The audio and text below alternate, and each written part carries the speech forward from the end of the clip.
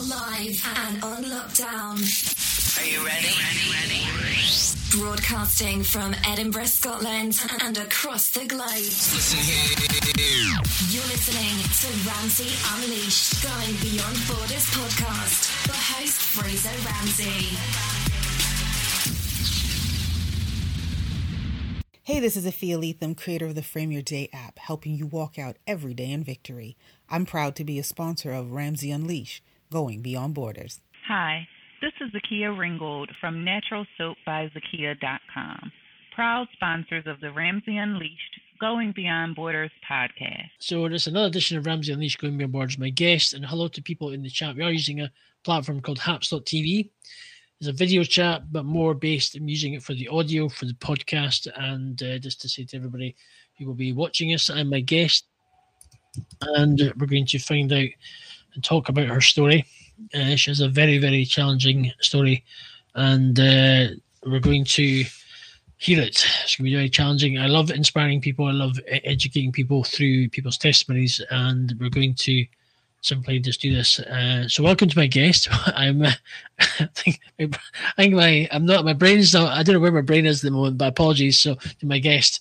So even though I had this wonderful chat with my guest on Saturday, I don't know what's going on. But anyway, I think it's good to have some motivation during this tough time we're all going through, and to reignite the fire and to inspire people and go forward. So right, I'm going to get to it. Welcome, Ook Berry, to the Ramsey Unleashed Going Beyond Borders podcast. I think I've just totally butchered my own podcast in the beginning of it, but hey, you do get the odd weird days. But thank you for joining me on my podcast. And how you doing? How's your day? Your morning gone? Yes. Hi, Fraser. Thanks for having me. It is 1:08 p.m. Pacific Standard Time. I am in California, and no worries. I know you were busy because you were in the zone. Yeah, you know when you're just in the zone. I was in the zone, and I was being very productive and proactive today because of the radio station I do. I was adding new music. I was just promoting the shows that were coming on today, and I was kind of in the zone, and you just and I was sitting there and I was doing something, and I thought, 5 minutes too. Oh dear, almost forgot. Welcome to people who are in the chat. We are going to be concentrating on the interview, and so we appreciate you watching. And I know, so main thing it's all about my guest. So welcome, Ook Berry. So let's tell us a bit about you. I usually do a sort of beginning, middle, end, but I mix it up a bit to find out about who you are. But let's talk about what is it you do now? What is it you do now? What's your day job? What is it that kind of keeps you ticking over? Well, I am a professional graphic designer. I have a master's degree in graphic design, and I went to college over here in Southern California. And I eat, breathe, and live graphic design. I love every aspect of it, from doing something small like a business card all the way up to trailer wraps, billboards. I've done a lot of artwork for this one client of mine has a food concession stand over at the Denver Broncos Invesco Field. So I've done a lot of work over there, which is kind of cool, even though I don't know anything about football. Sorry, guys. But I am a graphic designer, and I just love it. I can't. I'm just kind of giddy that I actually have found a career that I love, and so when I work, it's just fun. And then to be paid to have fun is pretty incredible. How many of us can say that? Exactly. How many years have you been doing that job? What's your business name as well? Well, my business name is private because I am kind of a private person. I just don't know who is listening on the other end. And, those of us who have been on social media, we know that there's a lot of trolls and a lot of haters out there. And I try not to put my personal information out there in regards to my real name, my address, my clientele, and stuff like that. How do you get business? How do you sort of get, I'm guessing Ook Berry's kind of persona, I'm guessing for online, right? Okay. Yes. That's cool. That's understandable. So I'm guessing, obviously, your real name and persona. You basically advertise and. I've actually been very, very fortunate. I've owned my own company for over 20 years, and I've been in this industry for about 28 years, and I have never had the need to advertise. So I consider myself extremely fortunate. Everything has just been word of mouth. I've worked with some pretty big companies where I live locally. So I've been very, very blessed. Definitely. That's good. That's brilliant.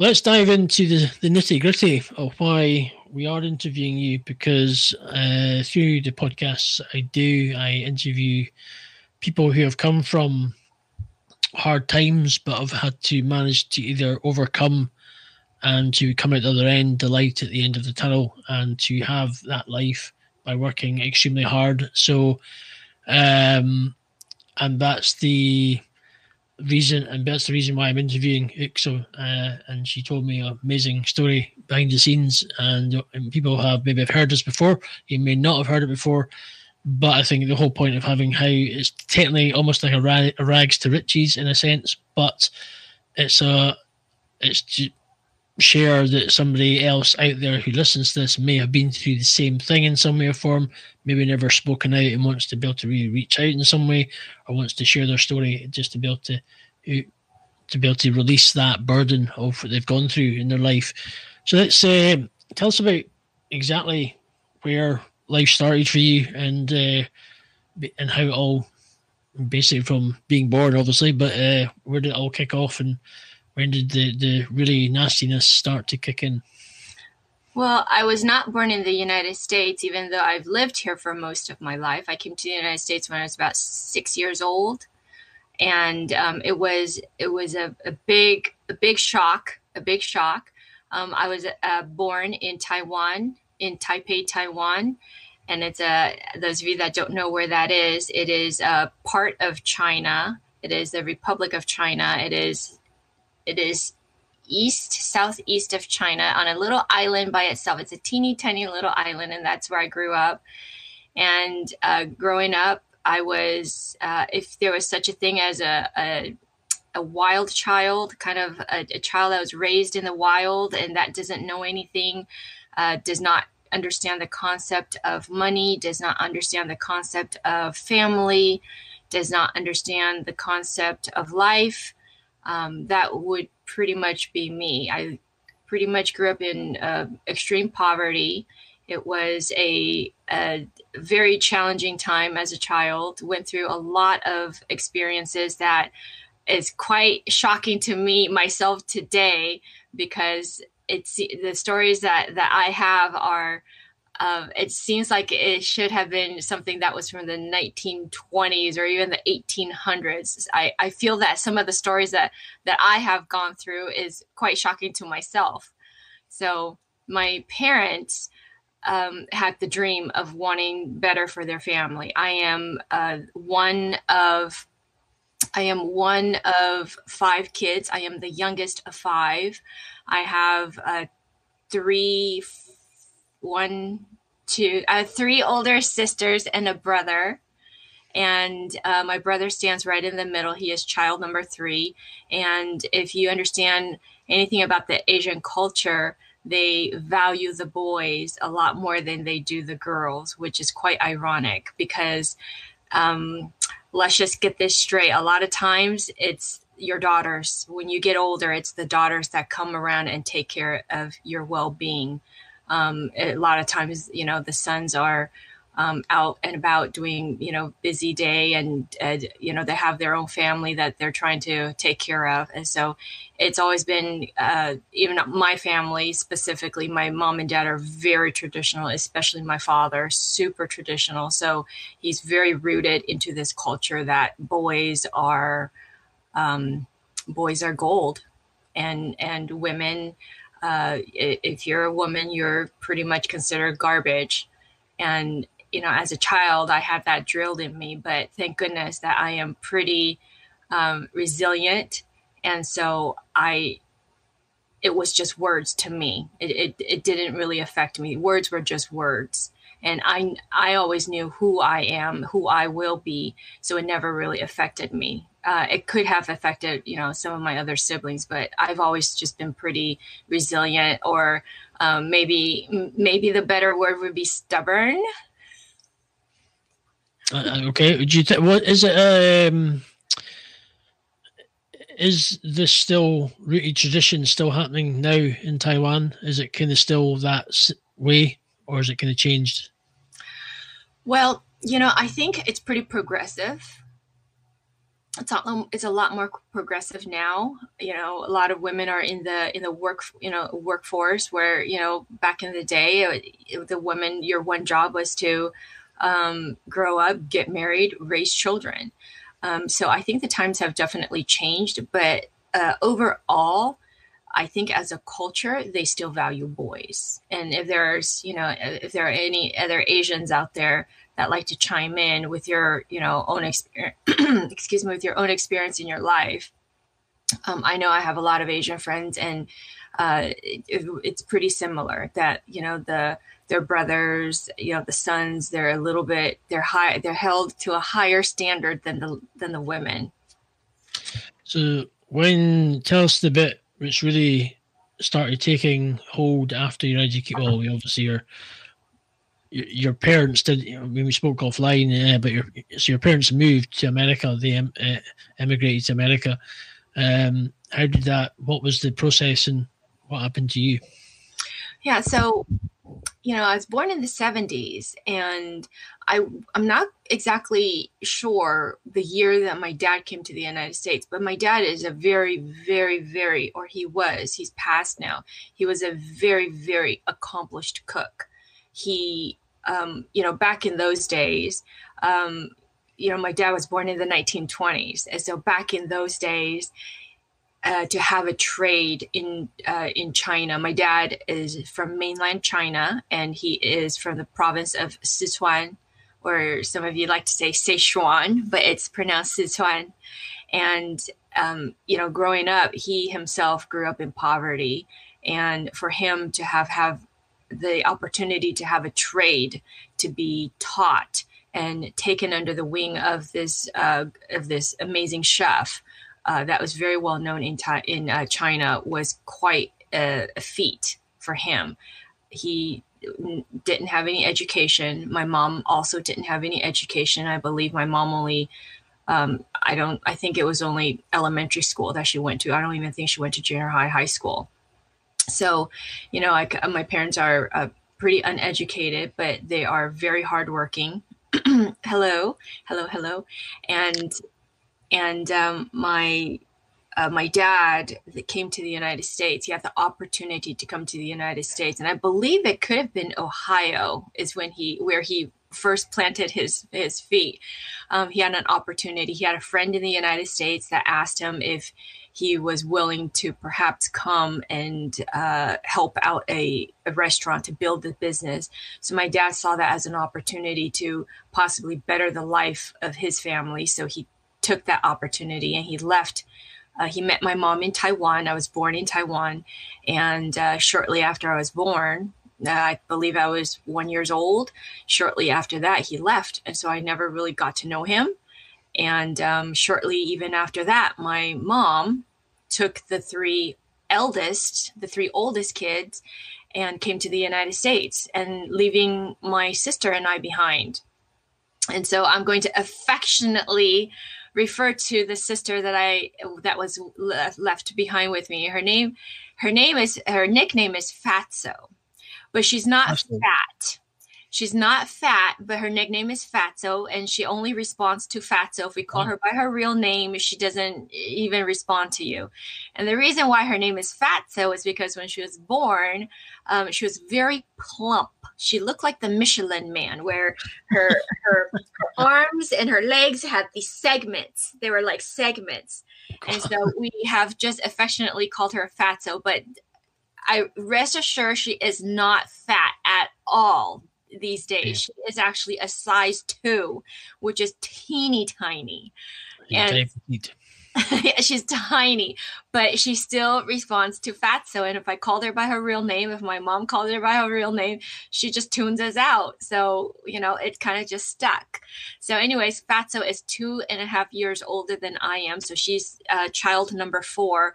And her and I were left in Taiwan. My mom and dad took the first 3, and they came to the United States with the possibility of trying to make a better life for the family. And, instead of leaving us with our blood auntie and blood uncle, which till this day, I still do not understand why they didn't do that. But my mom decided to leave us, my sister and I, with one of her friends, and who, again, we grew up in poverty. So you can understand the living conditions were not up to par. In terms of toilet, we didn't have a toilet. We had a hole in the ground. We had no electricity. We had no water. There's no such thing as, let me turn on the faucet and here comes running water. That didn't exist. Okay. So you can imagine how happy I was when I came to the United States. The first time I saw a toilet, I must have flushed it 20 times until my mom's like, you're wasting water. Stop. My goodness. So living in these conditions, it's at such a young age, and not having the basic essentials like we do now. Where did you go and get water from? What happened? Do you not have any running water? Where did you get the water? Was it a local river, or was it a stream, or was it a central tap somewhere, or what was it? Well, there was a well. There was a well. Exactly. There was a well, and then you literally had a bucket and a string, and you just threw it in there, and you just hauled it up, and then you would take the water, and you would boil it. We didn't have like a gas stove or electric stove or anything like that. It was just, here's some logs and here's some rocks. And there you go, kind of like camping style. And so we heated up water if we needed to heat it up. But the lady that took care of us, we stayed with her for many, many years. And this particular lady, out of respect of the culture, we just called her Auntie. And what my parents didn't know was that this lady was a gambleaholic. And so every 6 months, when my mom and dad sent money from the United States to Taiwan for my Fatso and I's education, food, clothing, anything we need. Well, this lady took it and gambled it all away. She was a gambleaholic, so she couldn't control herself.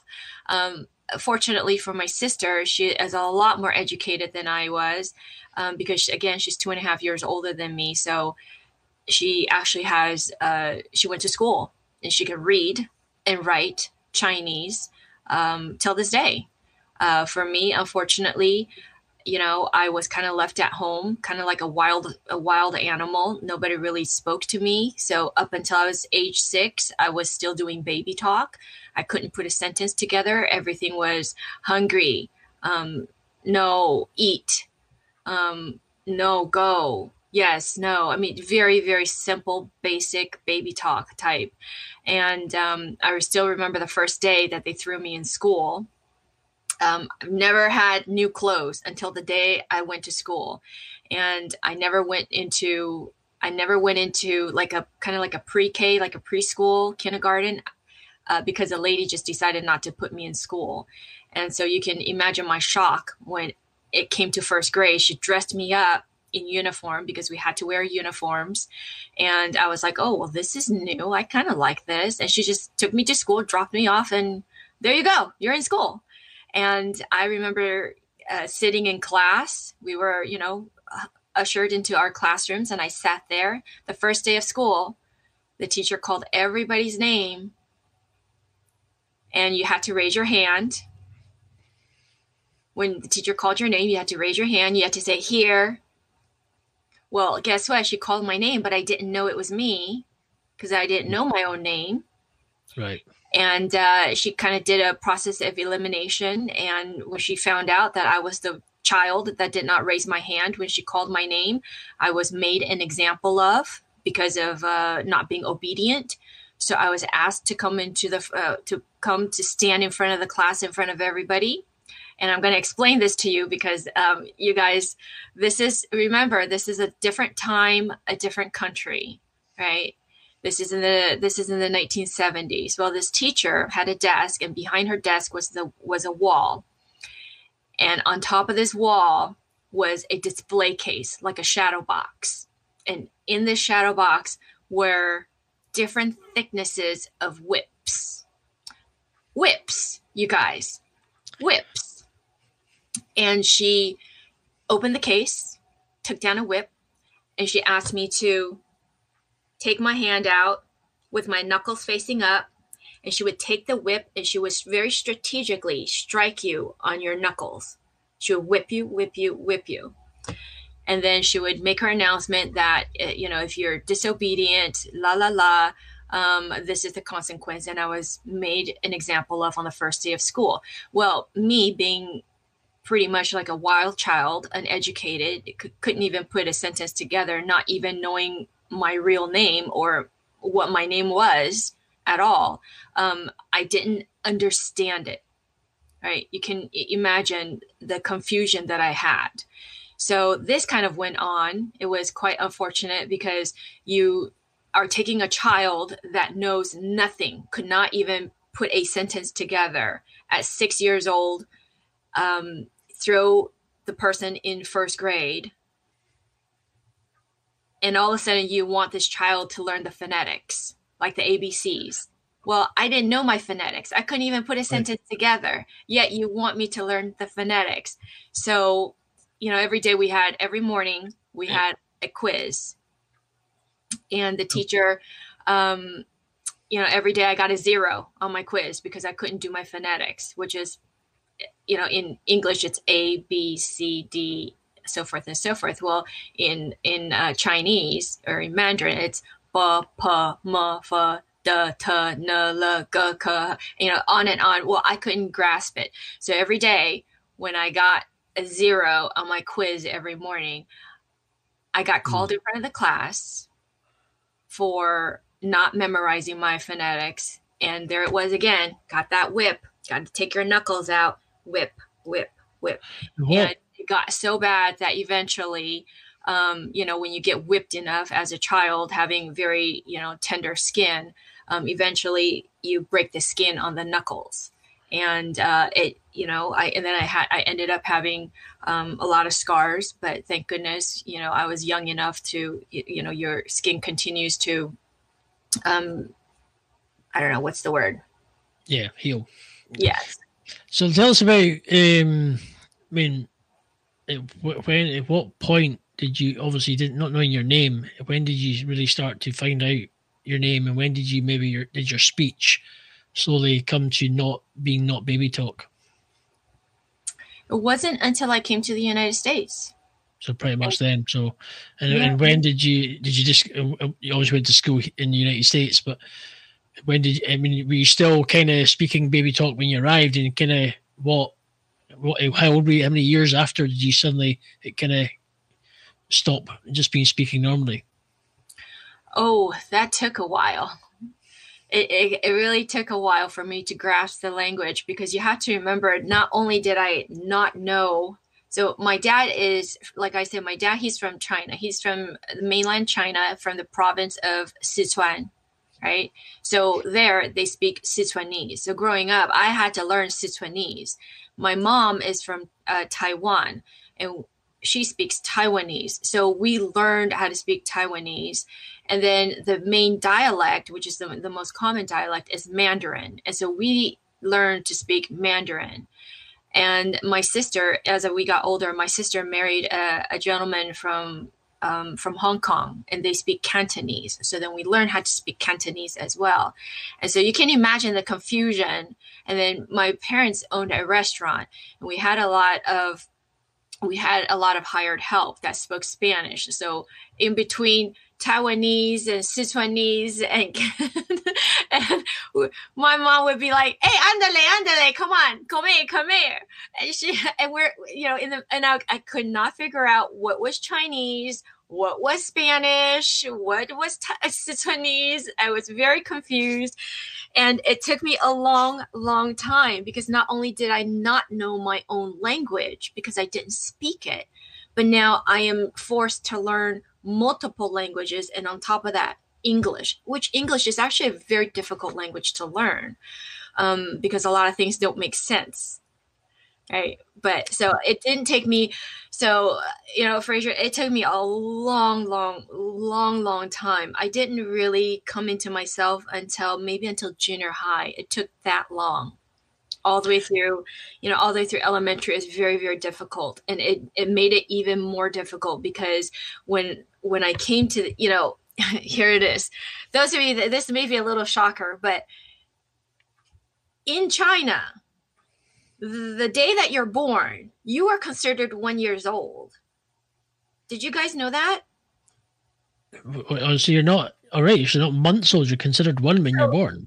So, yeah, if you're born January 1st, you're not supposed to be 1 year old until a whole entire 12 months later. Well, wow. That's not how it works. Like, the day that I'm born, I'm already 1 year old. How the heck does that work? Yeah, it's all screwy, right? So anyway, I came to the United States. So I came to the United States, and instead of putting me into first grade, which I should have been in, they threw me into second grade, which, wow, was super difficult for me. So what happened was I just couldn't get it. I just didn't get it. I didn't get the whole entire, why do I have to go to school? What do you mean? And I was very rebellious because I didn't understand what was going on. And there was no way for you to cognitively speak to a child that had, your brain operates like you're 1 or 2 years old. You don't speak, you can't put a sentence, you can't put a thought together because you don't understand. It's like you don't understand life. It's like literally like taking a child from the wild and then just sticking them in school. It just doesn't make sense. Nothing is going to connect. So it took me a long, long time for me to come into my own until I really understood things I think things started falling together around 8th grade, which is, so our junior high is 7th and 8th grade. And when 8th grade hit, all of a sudden, I don't know what it was, the light bulb just went on. And I just was like, okay, I need to study. I want to have a better life. I'm going to focus on my academics. But I remember, Well, I'll let you pause for a second because take a breather. It's a lot going on. I know. Just for those who are, obviously, we're tuned into the Ramsey Unleashed Going Beyond Borders podcast. My guest is Uk Berry, all the way from it's California. And I keep, because we've been talking about you're originally from, missed that part, California. But we are using a platform called Haps.tv, but we are using more for the audio purpose, and we will be describing things that we may be people who are in a live chat in this broadcast. And we thank you for the support who are listening. And we just want to, we are talking about a very challenging story from pretty much rags to riches of having to, due to traditional values of where she was born and just the hardships of what she has been through and the challenges. And I'm sure many people have gone through that in many, many cultures, that the traditions of that if you have kids, there's kids in the family, if there's more, the sons are more worthy than the daughters and that kind of thing. So and that's the challenge that Uk, as we're talking about, is overcome, and we're getting to the nitty gritty of that. So we have to give her a bit of a breather there because it's an important story, but we're going to, it's the story of how she became what we asked before, how she's into the position she is now, over 20 odd years as a graphic designer and doing it with passion and still loves it. So, and that's why we're doing this. So, but let's, now, at the stage that you've now woken up, that you've kind of realised I need to study, what were the hurdles now, knowing your dad was pretty much the daughters were not to supersede your brother? At what point now you wanted to study, you've just, the light bulb's gone off and you're going, right, where did it all kick off from there? Well, I'm going to go back to second grade really quick. And that's that I flunked second grade. Like, why would you do that to a child? I those of you that are, teachers out there, principals, it has affected me tremendously. I got picked on and mocked as if life wasn't already hard enough. If you have the opportunity to give that child an extra aid, to hire an extra aide to get that child extra help, to make things click for them, to help them along, to push them along, into third grade, into the next grade. That's the advice that I would give to those teachers out there that have a child that is struggling. Because what happened was, as all my friends went into third grade, I got held back. I flunked second grade. And then all my friends started making fun of me in third grade, in fourth grade, fifth grade, sixth grade. I got picked on and I got called the dumb kid, the dumb one. You're stupid. You're an idiot. You're a moron. And it affected me. It affected me a lot because I didn't understand a lot of things. And then, then we fast forward to junior high. I did well in junior high. Like I said, eighth grade really clicked for me. Then I went into high school. And then when I went into high school, that's when things really, really made a lot of sense to me. I wanted better. I knew that whatever it is that I want, I have to do it for myself. I can't wait for an opportunity. I can't wait for someone to do it for me. If I want it, I got to go and put in the hard work myself. So, when I was in high school, I was taking, all my classes were AP classes, AP Calc, AP Physics, AP Bio. And I did well. And I ended up in college, went to a local college in Southern California. And I did really well. I actually started off as a computer programmer. Some of you may not know that, but as passionate as I am about graphic design, I started off in computer programming because, it's a very stable career. You will always find someone that will need your trade. So I started off as a CS major, which is a computer science major. I did it for a year, and I was really, really good at it. I was number 2 in my class. The number 1 girl, she's still actually my friend, and I still keep in contact with her now. She's brilliant. This lady is brilliant. And, we loved to code, and we did it, and we did it well. It was kind of like math. Everything was just logical. Coding is just, that's all it is. It's logic. And, but the thing was, it wasn't fulfilling me. Creatively, it wasn't fulfilling me, even though I did it well. And I knew that I would be successful in doing it. And I knew that I would make lots of money in doing it.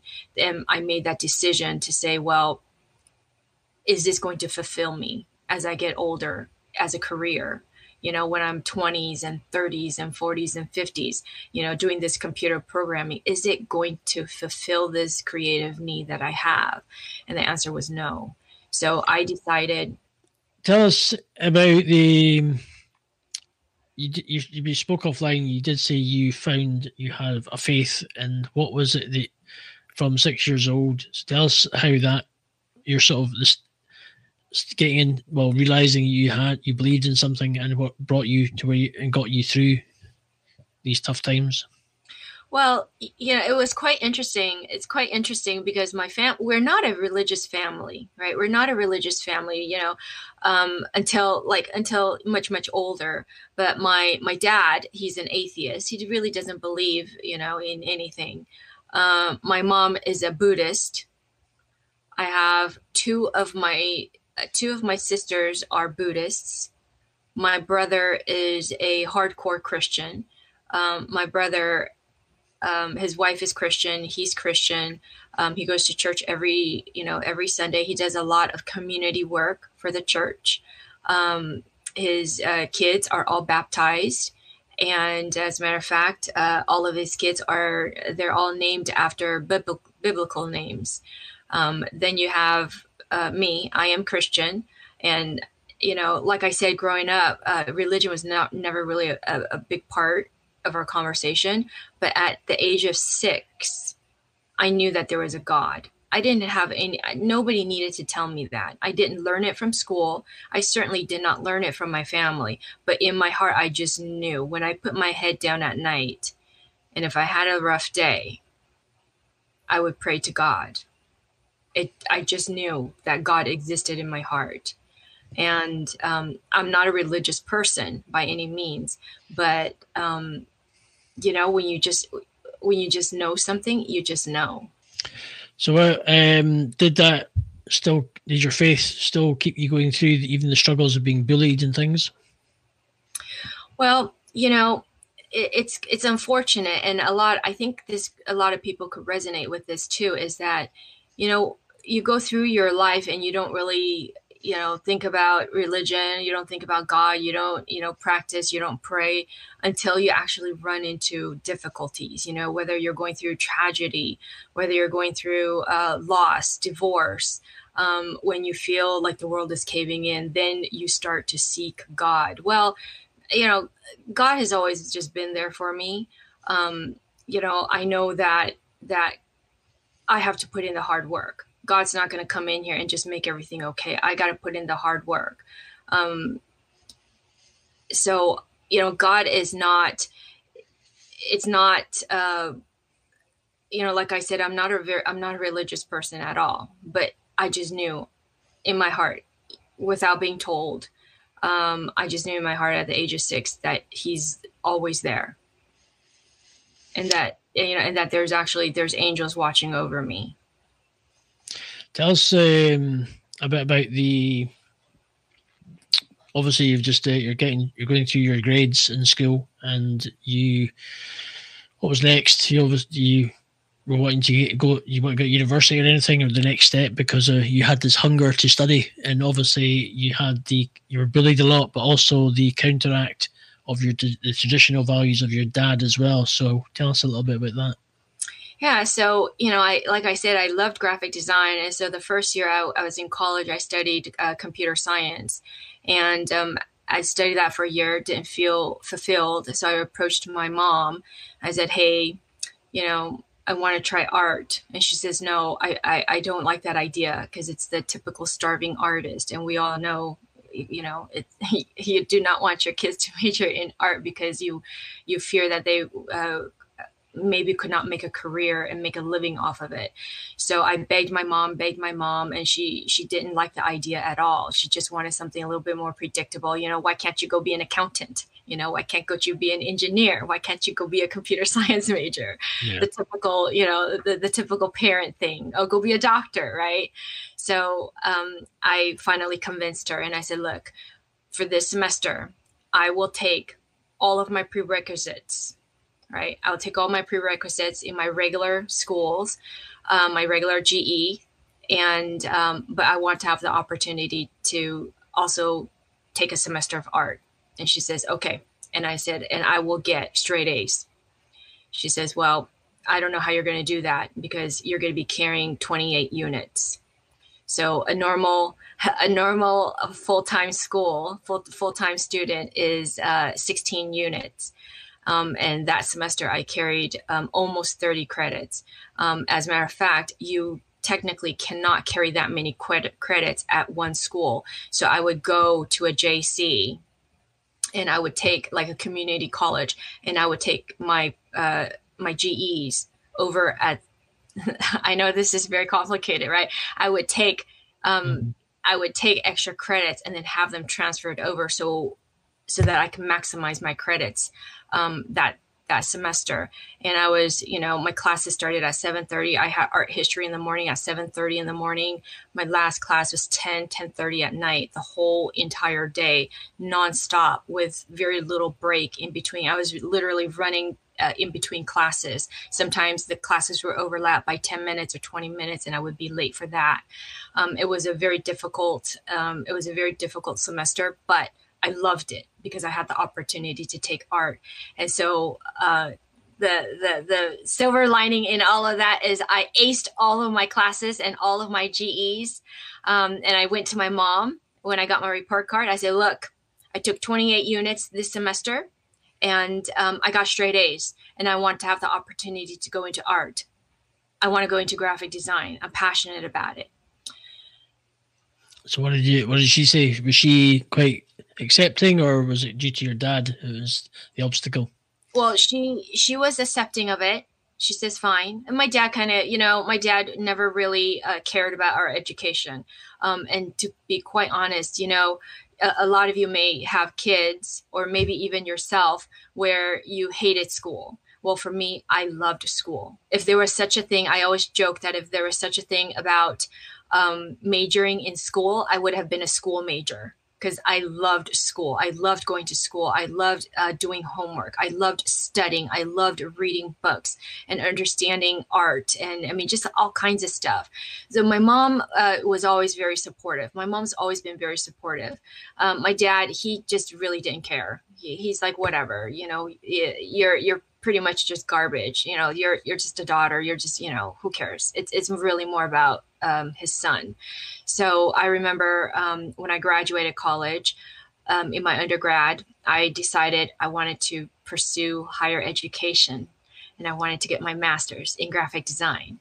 And it was a very extremely tough program to get into. A lot of the people that apply into the master's program are already working professionals. And here I am, my senior year in college, applying into the master's program, no professional working experience. I was up against over 20 people that were working professionals already. So I definitely was pretty challenged in my portfolio. So it's a little different when you go into the master's program for graphic design. You, instead of applying into the program and getting in, what we have to do is we have an interview with the entire art staff and the dean of art as well. And they actually require you to have a critique and a portfolio. You have to, this whole entire presentation.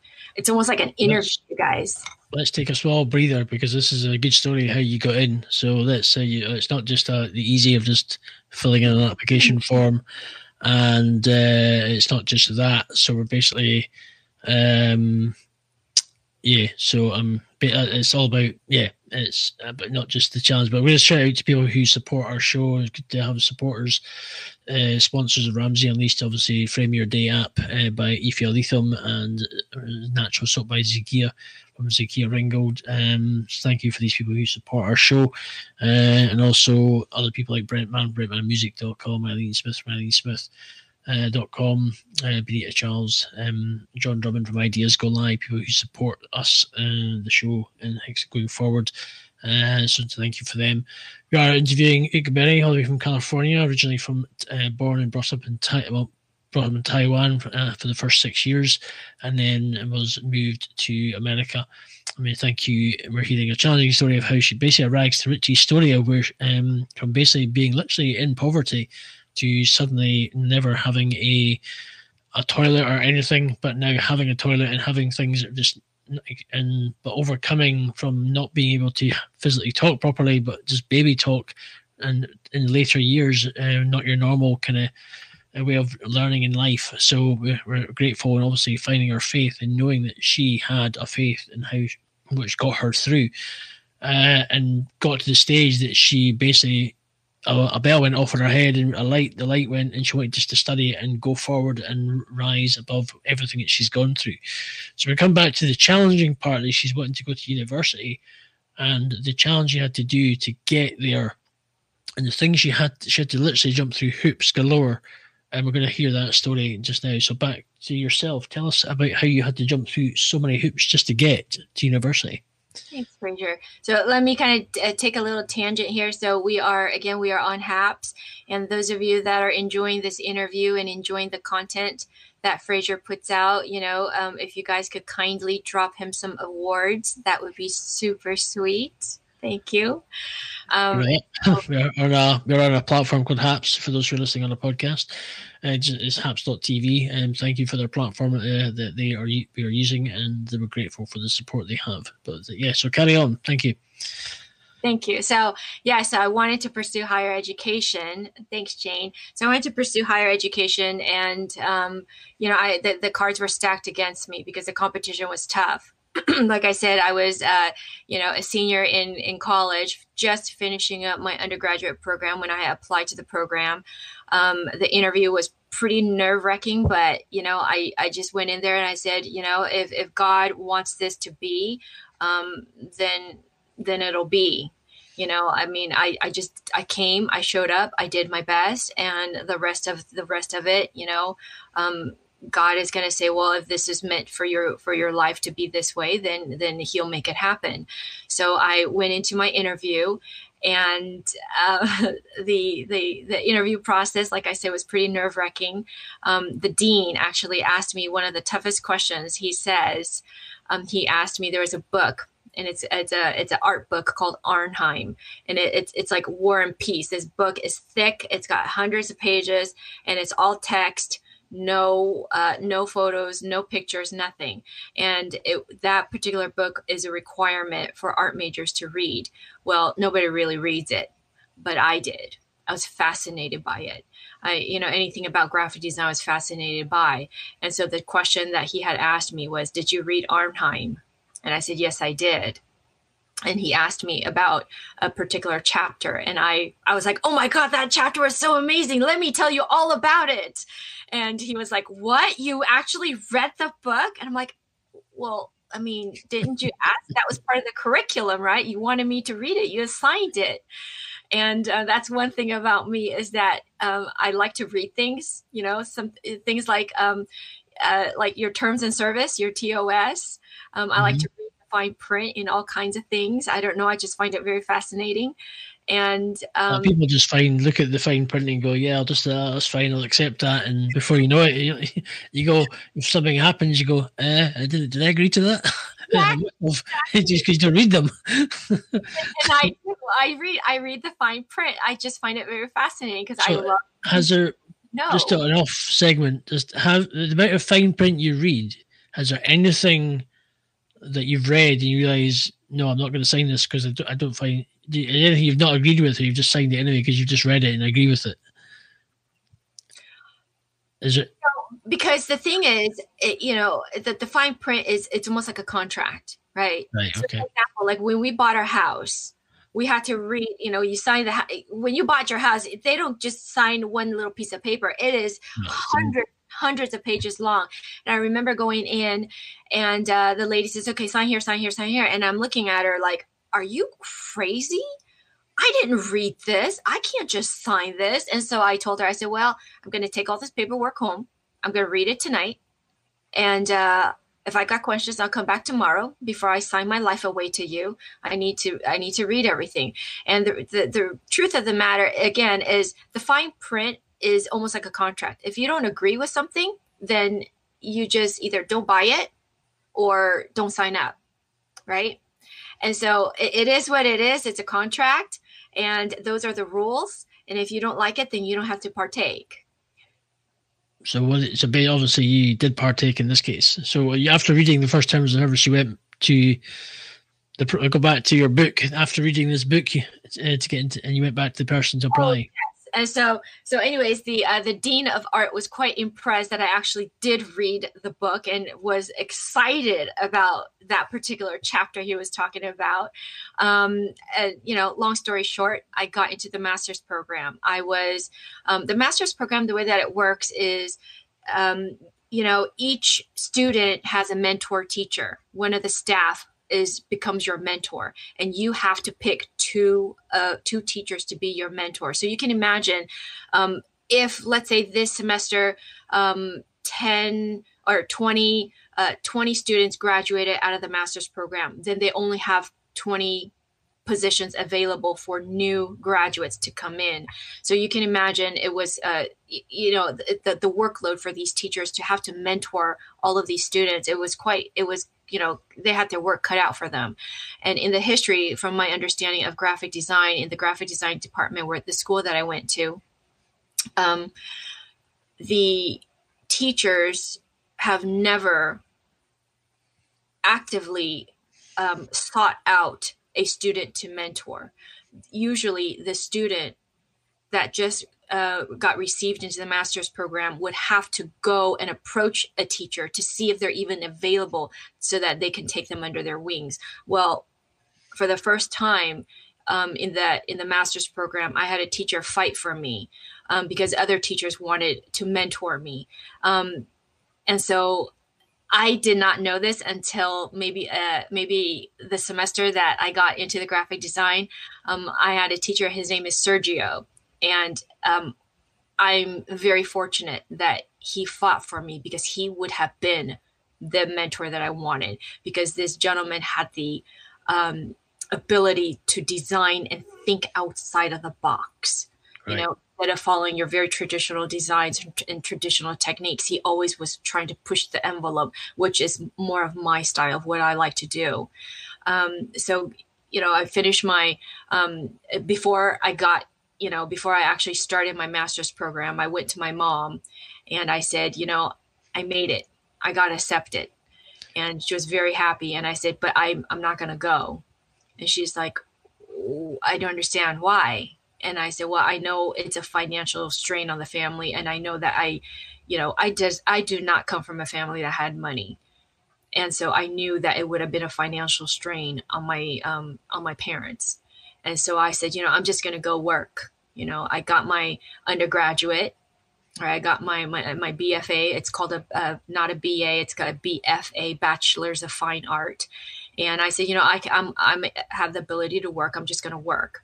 And she says, well, you know, I don't think you should. I think you should go and get your education, get your higher education. And I said, Mom, we don't have the money. And she says, well, you know, try for financial aid. So I did. I went in to my grade level counselor and I said, hey, I would like to try and see if I can get financial aid to get into my master's program to help me out. And she told me flat out, you know, we don't really give aid in the master's program. Usually it's for the undergraduates. And I said, well, can we try? And she says, sure. So, you know, filled out the application and came back with a big red stamp that says denied. And I was heartbroken.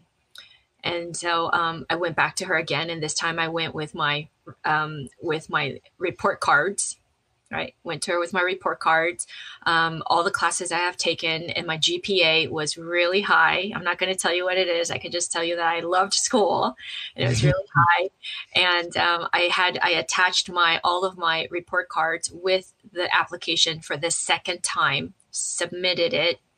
And this lady helped me, my grade level coordinator. And it came back for the second time with a big red stamp again, denied. And I was heartbroken, let down again. And I said, well, what do we do? And, you know, there's something to be said about persistence. If you want it and you want it bad, you're going to try again. You're going to try and try and try and try and try again.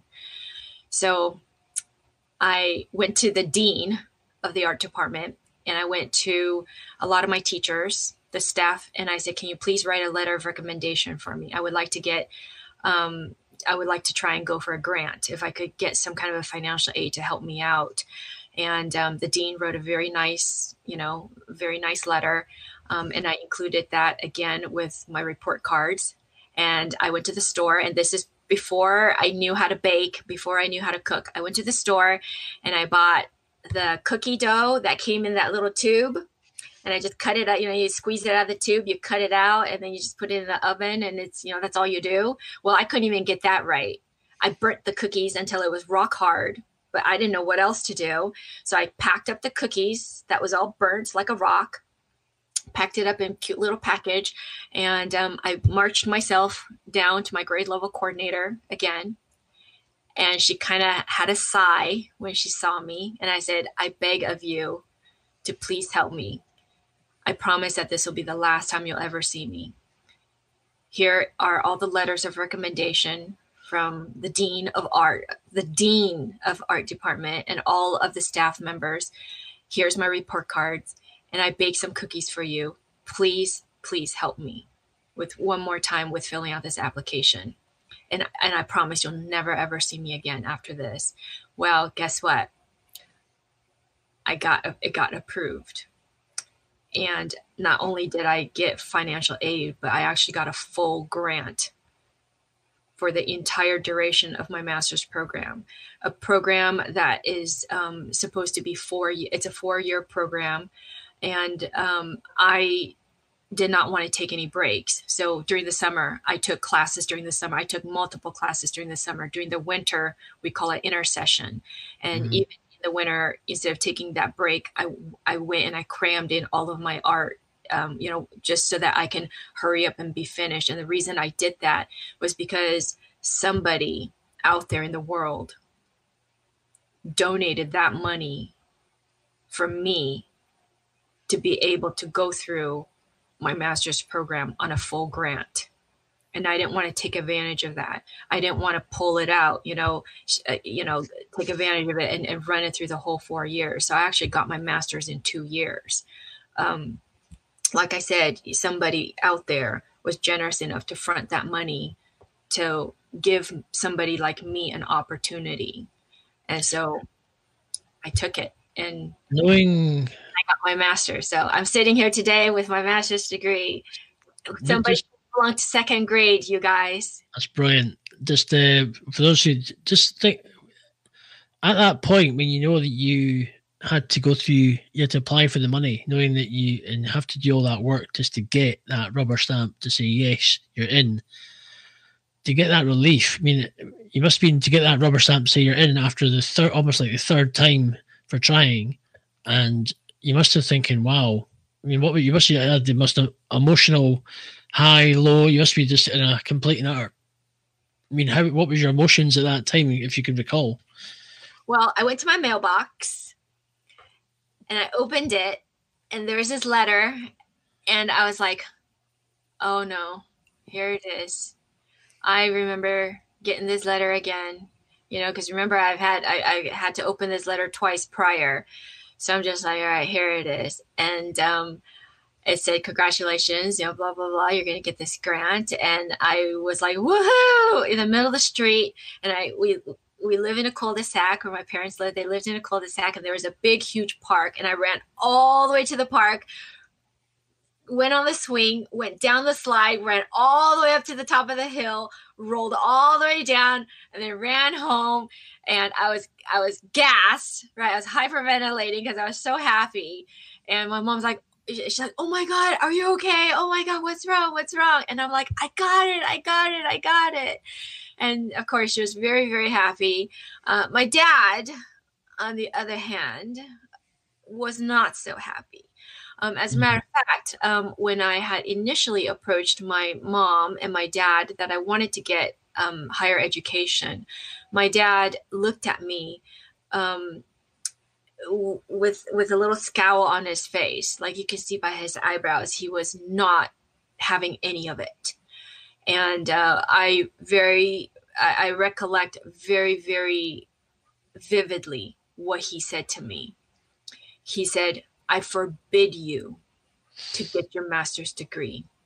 I forbid you, because no daughter of mine will ever supersede in education to my son. I forbid you to get your master's.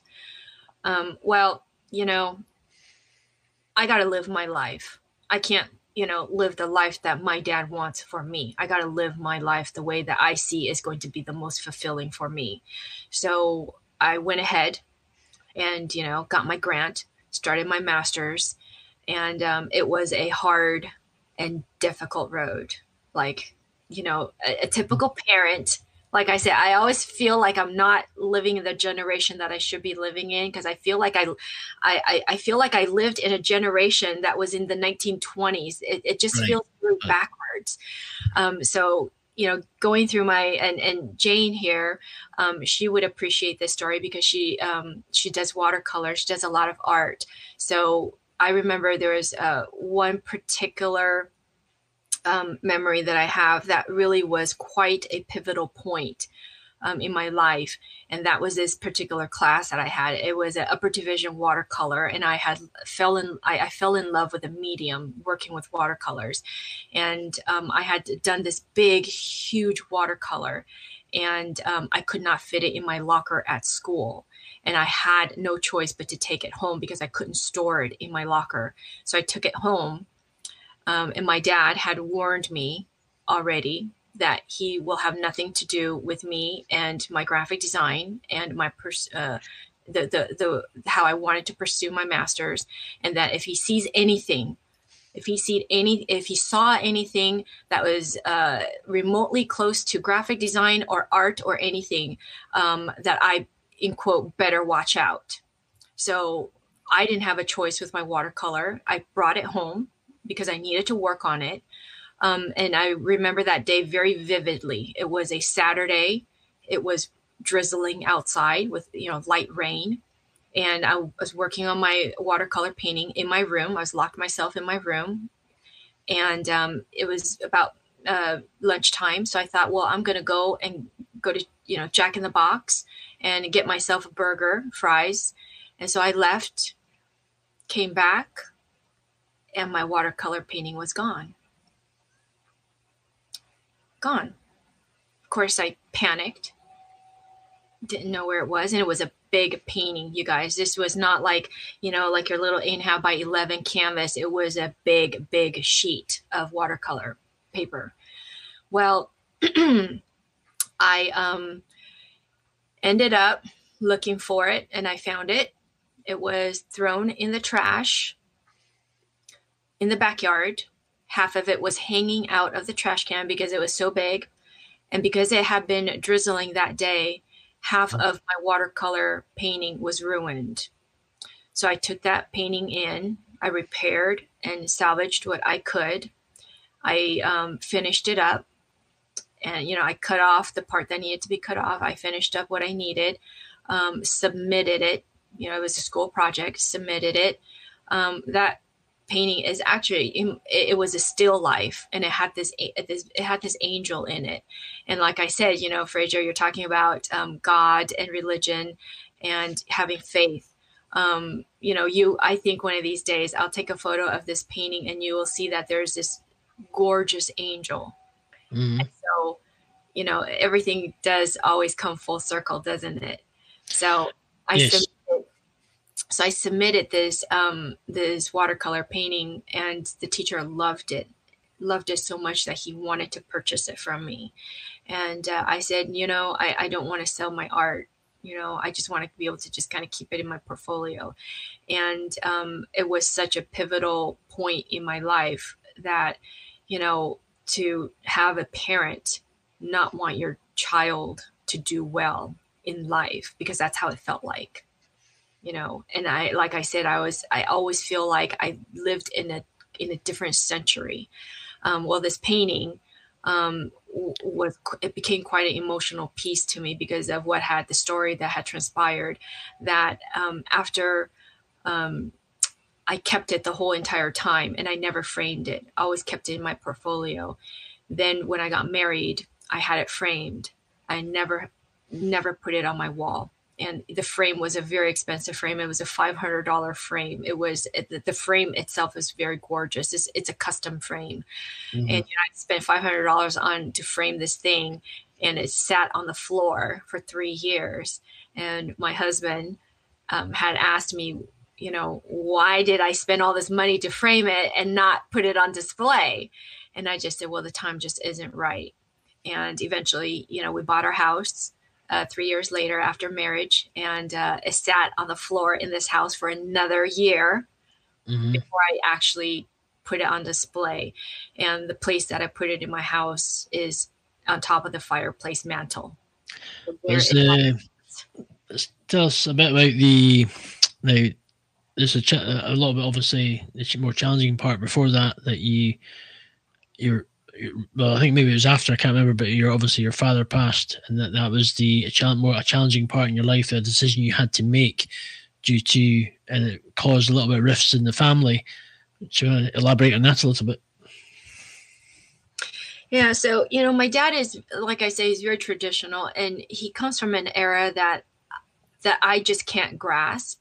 His thoughts and his way of thinking, to me, is so archaic. when many years ago, my mom had a stroke. She had a massive stroke where half of her body was paralyzed, and it was her right side, and she is right hand dominant. Well, she was paralyzed, and or half of her body was paralyzed, and the decision was to either leave her in nursing care or have her come home. And of course, we would rather mom be home in the comfort of home than be in some nursing facility. So I had a conversation with my husband, and I said, I want to go home, and I'm going to leave for 2 weeks. I want to go home and I want to take care of my mom to kind of get her through this rough patch, to be able to cook for her. She is a diabetic. And so I have a little bit of knowledge with nutrition and diabetes, and I know, what types and how to count carbs and stuff. So I went back to help her. Well, the first day that I came back into the house, my dad didn't like it. And he kind of felt like, well, why are you here taking care of your mom? You don't come here and take care of me. And well, and you know why? Because, mom is mom. Mom always supported me. My dad never really did.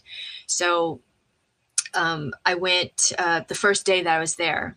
I'm not used to waking up at 6 o'clock in the morning. Like, some of the older folks, you guys wake up at 6 o'clock in the morning. Some of you wake up at 5:30. I don't know why. And here I am sleeping in until like 8.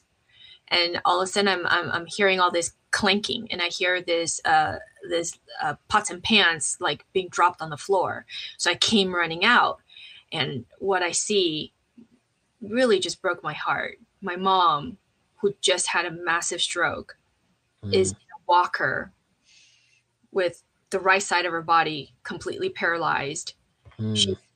Her right elbow is leaning on her walker, and her left hand is trying to hold a chopstick. And she is standing in front of the stove with a pot, some rice and water, and she's trying to make porridge. And she's just trying to stir very awkwardly with her left hand, and she is sweating profusely, trying to hold up her own weight. And I freaked out, and I said, what are you doing? And she says, well, I didn't want to wake you, but I'm hungry and I need to eat so I can take my medication. And I said to her, why didn't you ask Dad? Where's Dad? Why didn't you ask Dad to make you porridge? It's literally rice and water. And she said, I did ask him. And he said, no. I said, where's Dad? And she pointed into the living room, and he was laying on the couch in the living room watching her. After she just had a major stroke, watching her, trying to feed herself by using her left hand, which is very, awkward because she is right hand predominant. And she's sweating, like drips of sweat coming down from her chin.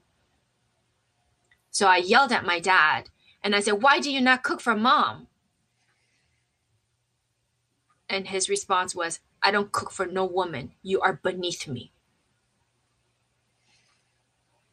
And that is what I grew up with. This is what I deal with. And so I have a lot of, anger towards my dad in that way, that, of all the things, like my mom has always stood by his side, that he could not have, at the minimal, at least make her porridge so that she can take her medications that morning. So when it came to my dad, I finally just into my adulthood, I was in my early 40s, and I just finally decided I'm done. I'm done with having a relationship, because it is, you have to know, even if they are family, if someone is that toxic, you need to decide for yourself, is it worth it for you to have to go through that, to put yourself through that?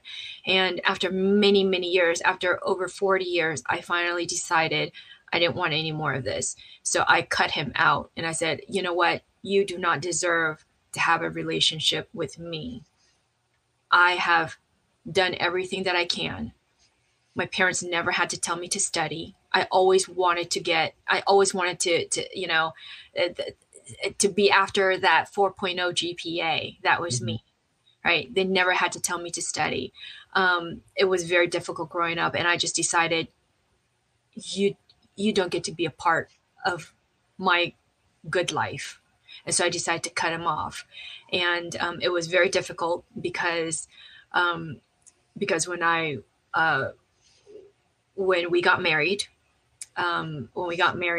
my father, he had approached me and he says, I want to, because again, you have to remember, my dad is a chef. He is a very, very famous chef.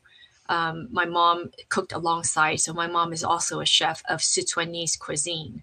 Okay. And my dad approached me and he says, well, I want to have the banquet, kind of like what do you call it? Like the pre-wedding. Yeah. Yeah. He wanted to have a pre-wedding banquet at the house because he's a chef. And, I said, okay, sure.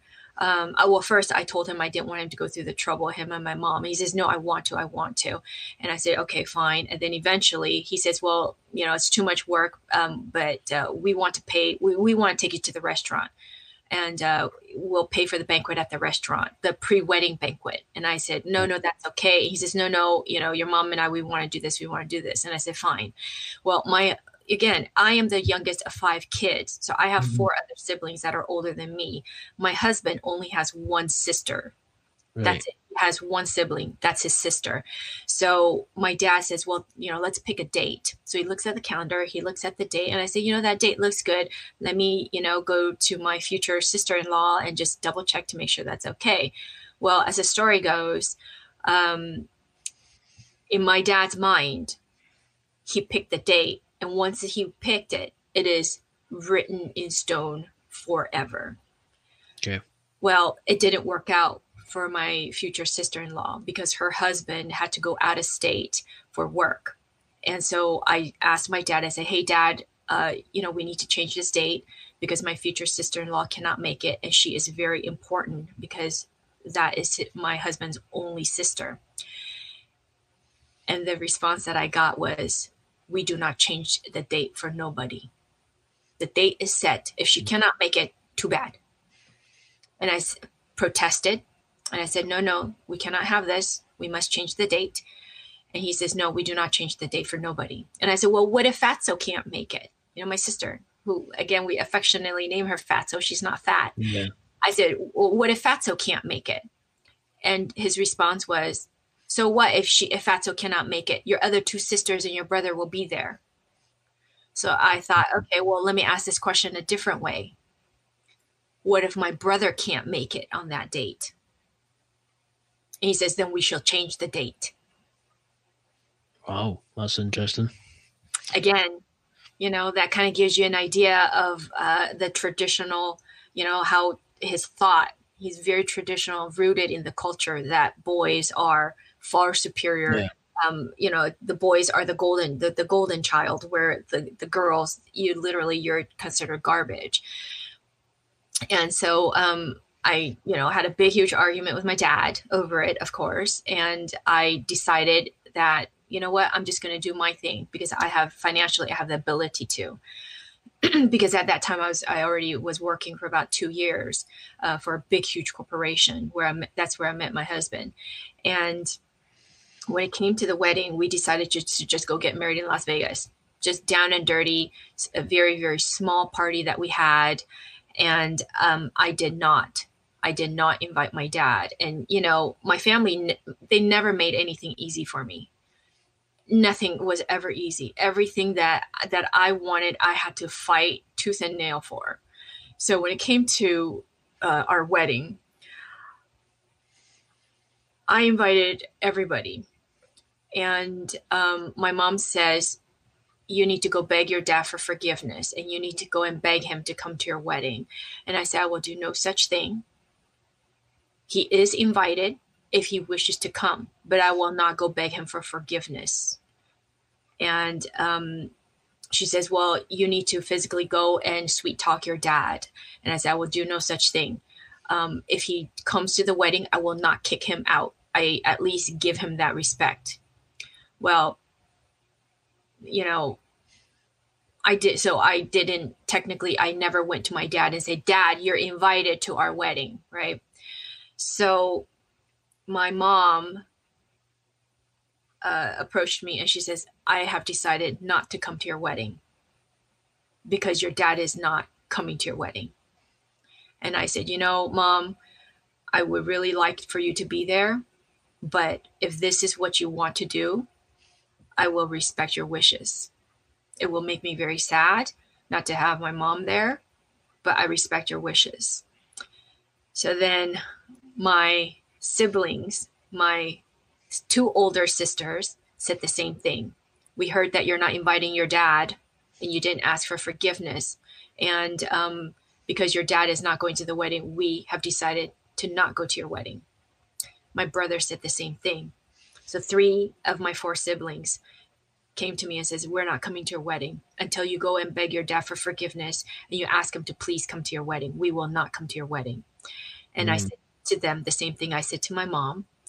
Then I went to Fatso and I said, Fatso, I would like for you to come to my wedding, but I understand because no one else in the family is coming.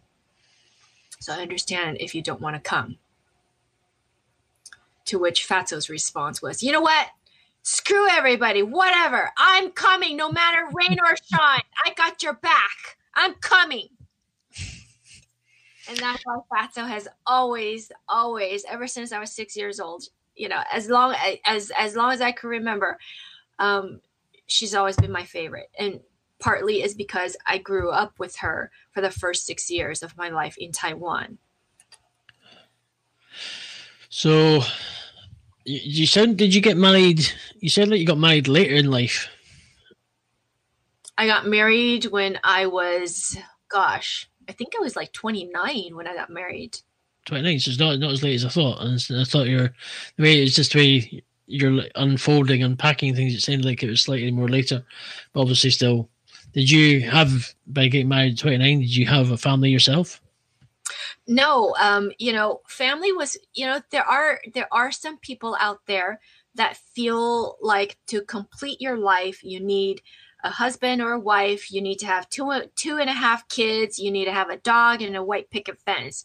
For me, okay, that's kind of like, that's like the American dream here, Fraser. That's the American dream. Sounds like the Truman Show. That's the American dream. So for me, I'm actually quite surprised that I am married because I've always been super, super independent, super independent. And for all of the women out there, my thought has always been the same, is that my livelihood, my ability to make money, I have to only depend on myself. Anything outside of that is just a bonus. Right? I do not want to rely on a man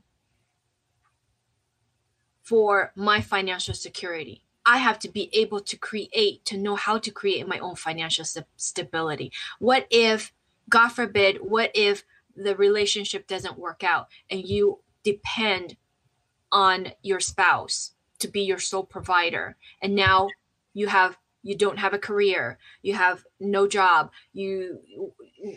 that's where you're going to start panicking. So I've always been, I've always kind of set the foundation for myself that what I make, I'm going to be able to make on my own, regardless of if I have a better half or not. I mean, from there. So tell us about after all this, we get the hassle of then getting married. When did your dad pass away, and what was the impact of that? Oh, so my dad passed away. I think he passed away 2 years ago. I honestly can't even remember. Right. When he passed away, my mom called.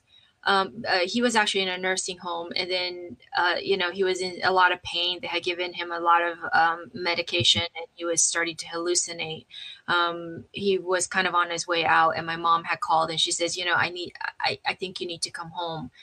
Your dad is about to go. He's about to cross. And I said, no, I I'm not interested. He's not part of my life anymore. And I hung up on her. And then she had called back about a week later, and she said, now my mom's crying, and she says, your dad's about to go. He's not looking good. And I beg of you to please come and say goodbye to your dad. And I said, well, this person is of no significance to me anymore. And at this point, I haven't had a relationship with my dad for years. I haven't seen him. I haven't spoken to him. Like I said, it's just, when you feel that someone is toxic in your life, regardless of their relationship, even if they're blood, if they are toxic in your life, for me, it was very clear night and day to cut that off, because I had had enough of it. I have had enough of it for over 40 years. I had to put up with this. So when he passed, I never went to see him. As a matter of fact, when they had the funeral for him, my family called relentlessly, asking me to go to the funeral, because it is a sign of disrespect for you to not be there for your parents when they pass. Well, right. I never had respect for my dad, because, I've said this to a lot of people, and this is just my thought. You may not agree, but I believe that respect is earned, not given. You have to earn my respect. I'm not just going to give it to you. And so, I just never had respect for my dad. And he, they had a funeral for him, and it was very difficult for the family because I wasn't there. And, I didn't speak to my siblings for just for a little while, even though they knew all the difficulties. I was actually, believe it or not, I was actually the lucky one out of all 5 kids, because I was the youngest. So a lot of my older siblings, you can imagine the things that my dad forbid me to do. Imagine, I'm like child number 5 already. Imagine the first, second, third, fourth, right? So they understood. I'm not angry. I don't have any anger towards it. It was just unfortunate. And that's all it is. I'm not pissed. I'm not mad. I'm not like, wow, this is terrible. It has made me who I am, and it has made me that much more persistent in life, that if I want it, I got to work hard, and I got to go and get it myself. What made you, just a slight diversion, what made you get into sort of live streaming or platforms like Periscope, or what made you make that jump into coming on camera, knowing that a lot of people get trolls, and you're having to probably block and unblock and whatever. And I mean, what made you make that choice, and what was the reason you went into live streaming? Well, Fraser, do you know the UFC? So UFC? Yeah, like cage fighting. Yes, I know. Yes, I do know. Yes. So this is at probably about the peak of the UFC, and I play hockey. So those of you that don't know, I used to play hockey a lot. I don't play hockey as much anymore. But one of our hockey friends was saying, "Hey, are you going to watch the UFC tonight?" And we're like, on pay-per-view, and we're like, "Oh no, we'll just wait for the highlights. We're not going to pay for it." And then they said, "Well, you could just go on Periscope, and you could watch it for free." And we're like, Periscope, what's that? And so we downloaded it, and we actually watched a very, very crappy version, because the cameraman was all over the place. But we got the gist of the fight, and we got to see it, and that's how I ended up on social media, was through Periscope. I watched that first UFC fight, and a week later, I'm like, well, let's check out what is this Periscope? What is this live streaming thing? What is this? And eventually about the first month, I didn't really do anything. I was just kind of like a viewer and, a commenter. And then I decided I'm going to go live. And I, again, my parents are chefs, so I cook a lot, and I love to play around with recipes and try new recipes. So like the first 3 months that I went live, the camera was pointed down at an angle where you only saw the cutting board in my hand. You saw me chopping, you saw me stirring, you saw me washing dishes. All you saw was my hands and preparing these gorgeous meals.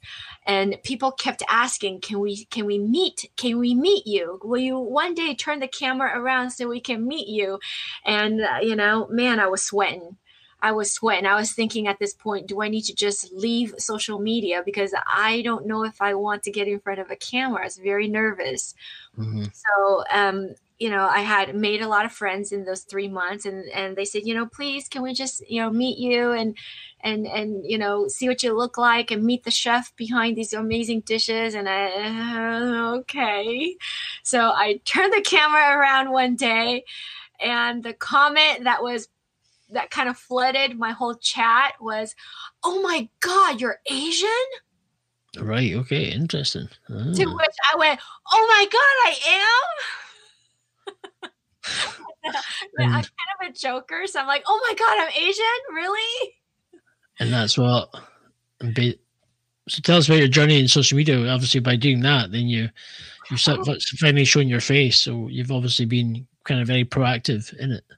Yeah, and so I eventually became, more and more comfortable in front of the camera. And what I have found was I needed to have a purpose, right? When you live stream, you got to have a purpose. Some people, their live streaming is part of their livelihood. They depend on live streaming and on the, however they monetize, whether you're on YouTube, on, whatever platform that you're on. Some people do this professionally, and that's all that they do to supplement their income or as their main source of income. For me, live streaming has nothing to do with monetization. I have, that is not my priority. My priority, as I have found, and I have questioned myself many, many times I was on Periscope. Periscope, those of you that don't know, let me take that back. It is a live streaming app, but it is actually closing down. They're shutting it down on March 31st. But that's where I started. And prior to Periscope, I was never on Instagram. I was never on Twitter. I never was into social media. So Periscope technically would be my very first. And I had struggled. I struggled for about 4 years on Periscope trying to find my purpose. Why do I live stream? Because if you cannot answer that, then it is just a waste of time. You're just filling up your time, whether you're bored or whether you're just trying to fill in that gap of time that you have. And I realized where my purpose was in live streaming, and that's to help people. And so my channel is actually focused even over here on Haps. So Periscope is, like I said, they're closing down. So this is the new app that a lot of us have migrated to. It's called Haps, HAPPS. And my purpose really for my live streaming is to connect with people that are going through a tough patch in their life, whether you're going through a divorce, you're going through loss of a child, loss of a pet, you're going through, currently coronavirus, losing a family member to coronavirus, losing friends, connecting with people that are just going through things. We all go through things at different patches in our lives, the highs and the lows. And I have gotten to know a lot of my viewers and followers, and they have become really good friends. And I listen to their stories, and I figure out where I can come in to help them, whether it is to check in with them once a month, to do a, like a live chat on Instagram, just to check in. Hey, how are you doing? How's your daughter? How's this? How's that? Or knowing that, maybe their husband had passed away during a certain time, and that time is very difficult for them. So I will send out care packages, and they're not anything over the top expensive, but they're just the thought that I know that this next month is going to be a difficult month for you, and I want to let you know that I am thinking of you. And I've just, and that's my purpose. And the pivotal point for me when I realized that was the story that I will never forget. And I wish I don't remember his username, and he's, I think he just has gone on and off social media. He's an older gentleman. I believe he was a U.S. Marine, and he was talking about his wife. He had married his wife when he was 19, and I believe his wife was 18 at the time. And again, they're older. He was in his 80s, and so I was actually very, very impressed that he was as knowledgeable with social media and live streaming as he was at I think he was like 80, 81. He was old. Right. And he talked about his wife, not all the time, but from what I understood, I read in between the lines really well when he comes in and he makes a little comment. And he's, because that's how it is. I'm on the camera live streaming. You can see me live, but all of the followers and viewers, you don't see them. They're just comments. And I read between the lines of what he says, for the years that I have known him. And I decided that I wanted to send him a care package. So I sent it out and I said, hey, I don't mean to be creepy or anything, but can I get your home address? And I said, I promise I'm not a stalker. I just want to send you something. And I go, it's just something very, very small. And he said, okay, well, only if you promise that I could do a live unboxing. And I said, sure. So I sent him the box, and it was totally funny because he has never live streamed. He's only been a viewer, so he didn't even know what buttons to push. So it took probably a good hour, half an hour to an hour to set up, just to teach him how to go live. And then when he went live, he was so funny. He got super close to the camera. He's like, can you see me? Am I live? Am I in the frame? Can you see me? Am I here? And so I'm like, yes, you're here. Back up. Put the camera down. Back up. And he, I don't know if this is a typical Marine, but he sat there in his pocket. And he just whipped out this little switchblade. I guess that's what it is, a little switchblade knife. Yeah. The package open. I said, you need to put the phone down because, I get motion sickness. So he put it down, and he was facing me just like, like you are at your computer monitor.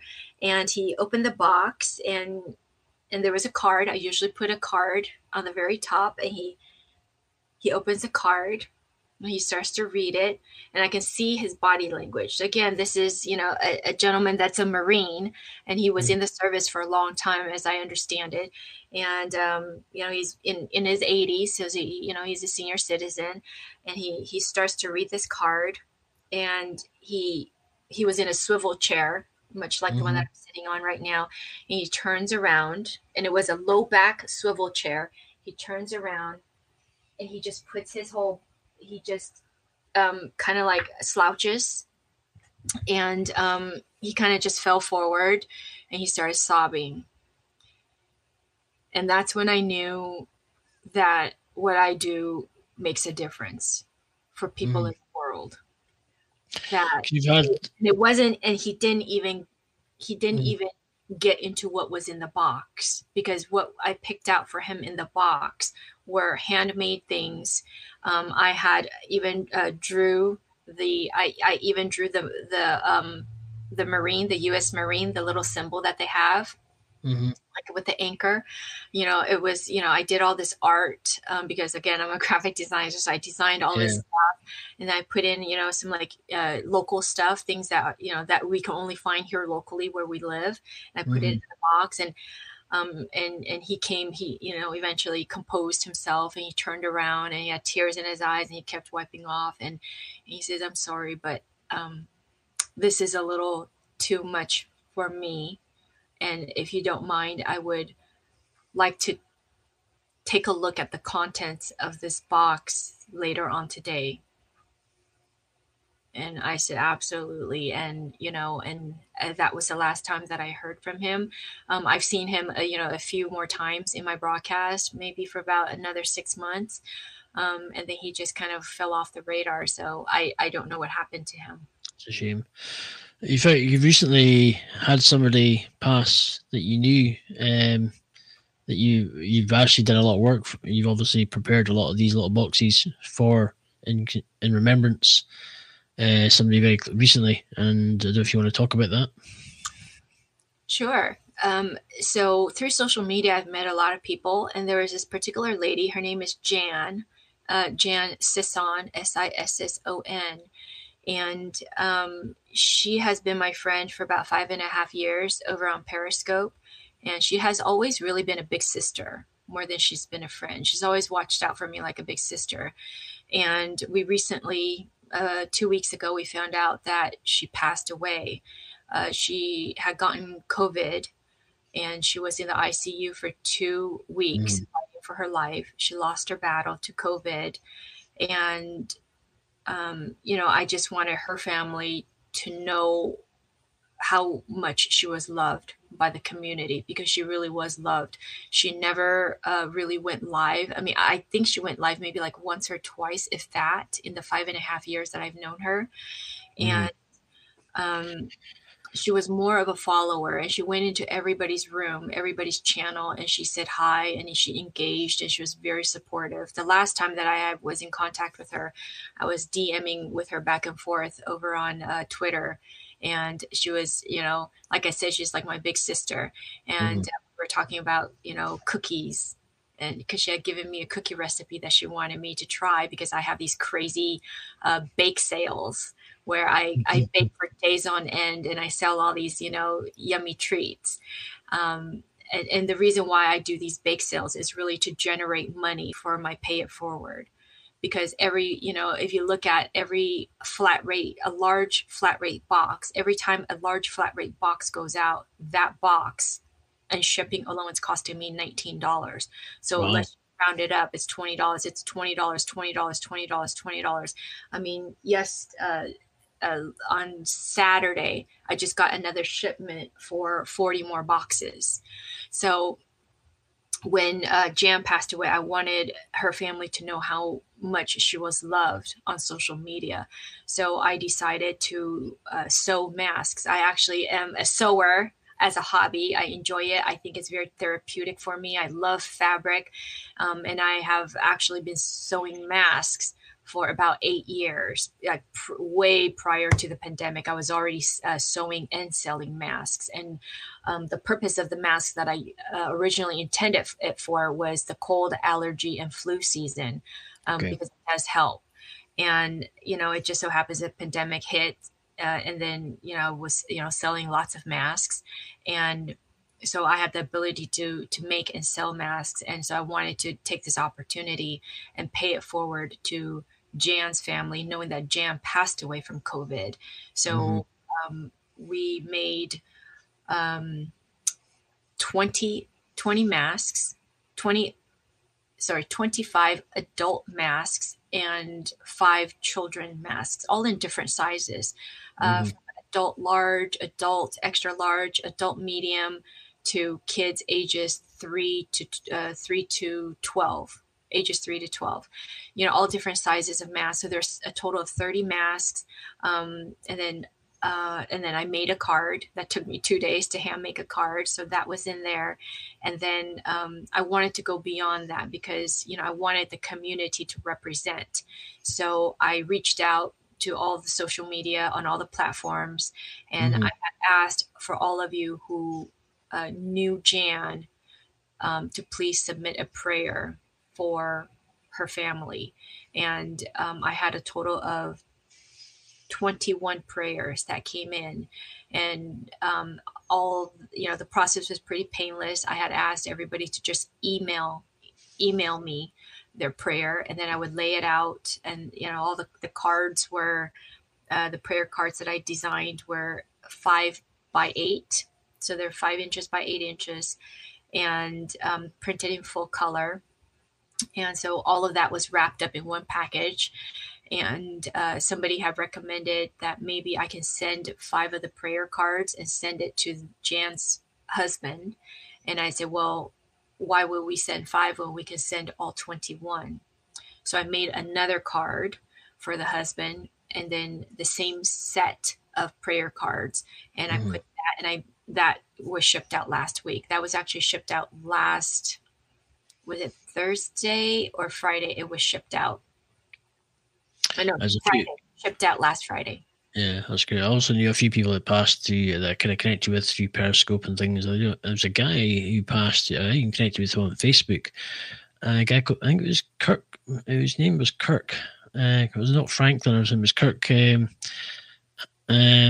he was on a radio. He did a radio show on. But he was he was in New York. But he passed away. There's quite a few people I sort of connected with that passed. It was quite interesting. It was quite sad, but kind of, yeah. It's amazing how you connect with and just watch over the years, and you find out that sadly they've been taken from you, or taken. And it's quite a bit of a kind of shock when you're kind of talking to somebody on a regular basis, and before you know it, it's not happening anymore. Right. It's kind of quite frightening, you know. Well, Fraser, I think the biggest shock with Jan was that no one knew she was sick. Right. No one knew she had COVID and that she was sick. Where, someone, there were certain individuals that passed that we knew on Periscope that passed, but we knew that they were sick. And so, we were prepared for that. It was, maybe it was terminal cancer, or it was, like stage 4 pancreatic cancer, whatever it was. You kind of have a little bit of a preparation that they may not make it. But with Jan, nobody knew she was sick. So all of a sudden to hear that she had passed one day when she had been, when she had been a rock for so many people for 5.5 years, almost 6 years, Periscope has been around. It was quite a shock to the community. And I just wanted the family to know, because, when you do stuff on social media, your family may not know what the heck you're doing. And I just wanted them to know that, your sister, she has, Jan had 2 other sisters. And I just wanted them to know that she was very well loved by this whole community that you guys didn't even know. And the significance of those masks, those 30 masks that were gifted to the sister and the family, for them to, I have said that you can do whatever you want. You want to pass this out with your friends. You want to take it to the church and pass it out. You want to take it to, your local women's shelter, the police station, whatever you do, however you see fit to pass these out. It is really just to create awareness that, my sister, COVID is real. My sister died from COVID. So please mask up. So let's say we've been kind of chatting for nearly 2 hours, actually, and we have certainly had a lot to talk about. And for those of you who have been listening, it's the Ramsey Unleashed Going Beyond Borders podcast, and the main aim of my podcast is to interview people with stories like Ook, and basically to inspire people. And it's basically she wants to simply help people because she's been in that situation as well, and somebody is that one person who provided the money for her to give her that grant to take her to where she is now. And it's at that turning point in her life, it's certainly inspired her to basically go on and simply help people in the same way and through her faith as well. And obviously how you keep things private, so I usually ask for people can connect with you, but maybe which is not really the kind of question. So Fraser, I actually am on Instagram and Twitter, and it is Ukeberry. It's the same name. So you can have a sort of we'll keep Instagram because I know one just for the people. Anyway, you can connect with you on Instagram. But anyway, what is your kind of aims? You're out with COVID, looking at where you are now in your life, and what kind of goals have you got you want to try and achieve going forward, or are you kind of almost happy and content at where you are, or you kind of got other sort of goals you want to tick off the box and reach? Well, in terms of social media, I just kind of do this as a hobby. I said, this is I do not rely on any of my social media to supplement my income, and I do this as a hobby. In terms of goals, it is just to help people, to I say that the best gifts are the ones that you don't tell anybody. That is between you and the receiver. Although I do find time to time to, broadcast these particular pay it forward box that I do, because I feel it has a message. It has that someone out there, it resonates with someone that could be going through the same thing, like with this Jan Sisson, that they could have lost a family member, and to say, we care, we hear you. It is important to mask up. So if there was a message behind it, then I would go ahead and I would live stream that particular pay it forward. In terms of, personal life, life is good. Everything that I have worked very, very hard for it to get to where I am. And I'm very content, very happy in where I am in my life. And, I've had my own business for many, many years. And, work is one of those things, anytime you own your own company, you're always going to get cycles. And, for what I do and the type of clientele that I have, summertime is usually a pretty busy time for me. And this year, everything was a little weird just because of the pandemic. And so this year during January, this month, I have been unusually busy. I've stayed up many, many nights. When I am not live streaming, sometimes I'll actually live stream. And when you think I'm going to bed, I'm actually up for another 2 or maybe even 3 hours working on a project. So I think I can get it out to the printers in the morning. In terms of personal life, I think life is really good. My husband says it best. He kind of jokes about it. He says to me, he goes, you know what? Your life is pretty good. You really don't have any drama. Yeah. Why do you go on social media to find drama? Because very true. Very true. Great. Why are you going on Periscope and on Haps looking for drama? You have no drama, but you go online to find drama. And I just kind of have to, lightheartedly kind of chuckle at that, because it is true, when you are on the forefront of live streaming, on pretty much a daily basis, if not, every other day, you are in front of a lot of people. And when you are successful in what you do, for example, when, once a year, I have my annual Christmas sale, and box after box, tons of things and a lot of these are handmade items. They just go flying out the door.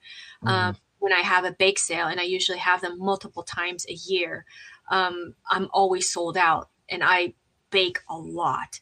And, there's always going to be those people that look at you and they don't like that. A lot of people out there do not like seeing other people being successful. And, I don't got time I do not have time for that. I just got to do what I do, and what I do well, and what I enjoy. And you're always going to have haters. And I have always said to those people that asked me about live streaming, is that if you don't have thick skin, and you're the type of person that is a little on the sensitive side, and you can't take criticism, or you can't take bullying, because there is a lot of bullying. There is a lot of trolls that will come in and, ask for very silly things. So if you can't handle that, I would really tell you to not ever go live, because it definitely, I have learned a lot on my own. And, I wish I had like a little online mentor to kind of help me learn some things. But, I've learned a lot of things the hard way. But again, I'm a survivor from all the things that my childhood, all the way into adulthood. Everything that I wanted, I had to go and be a go-getter and, just make it happen for myself. So, I want to say I'm pretty resilient that way. Sure, certain times, I kind of went, well, that sucks. I'm just going to quit. This is wrong. I mean, all the great things that I do. And then, and then now there's all of this, bullying and all of this, smack talk and stuff. Let's just, can you give a final thought to challenge people going forward who've just listened to this? Yes. What I have to say to your life is that if your life is not going the way that you want it, the luxury is that you wake up every morning and you get to hit that reset button. Okay. Everybody has that.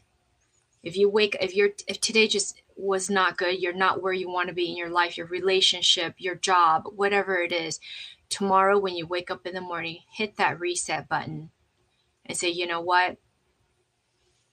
What do I want? And what do I need to do today to start laying down brick by brick by brick by brick? What do I need to do today to start laying down this foundation of my future, of where I want it to be? And if it didn't work out today, wake up tomorrow and hit that reset button again and restart. Go from there. Well, guys, on to those who've been listening, who will be listening, and also who have been watching via the video, also on replay on haps.tv, but also on podcast Ramsey Unleashed, Going Beyond Borders. Want to thank you to everyone who may have contributed to this broadcast, and thank you for the kind of the love heart, the kind of super hearts, love hearts, super hearts, and everything else, and the sort of the support for Ook and everybody who has been listening to this interview and want to catch the full replay.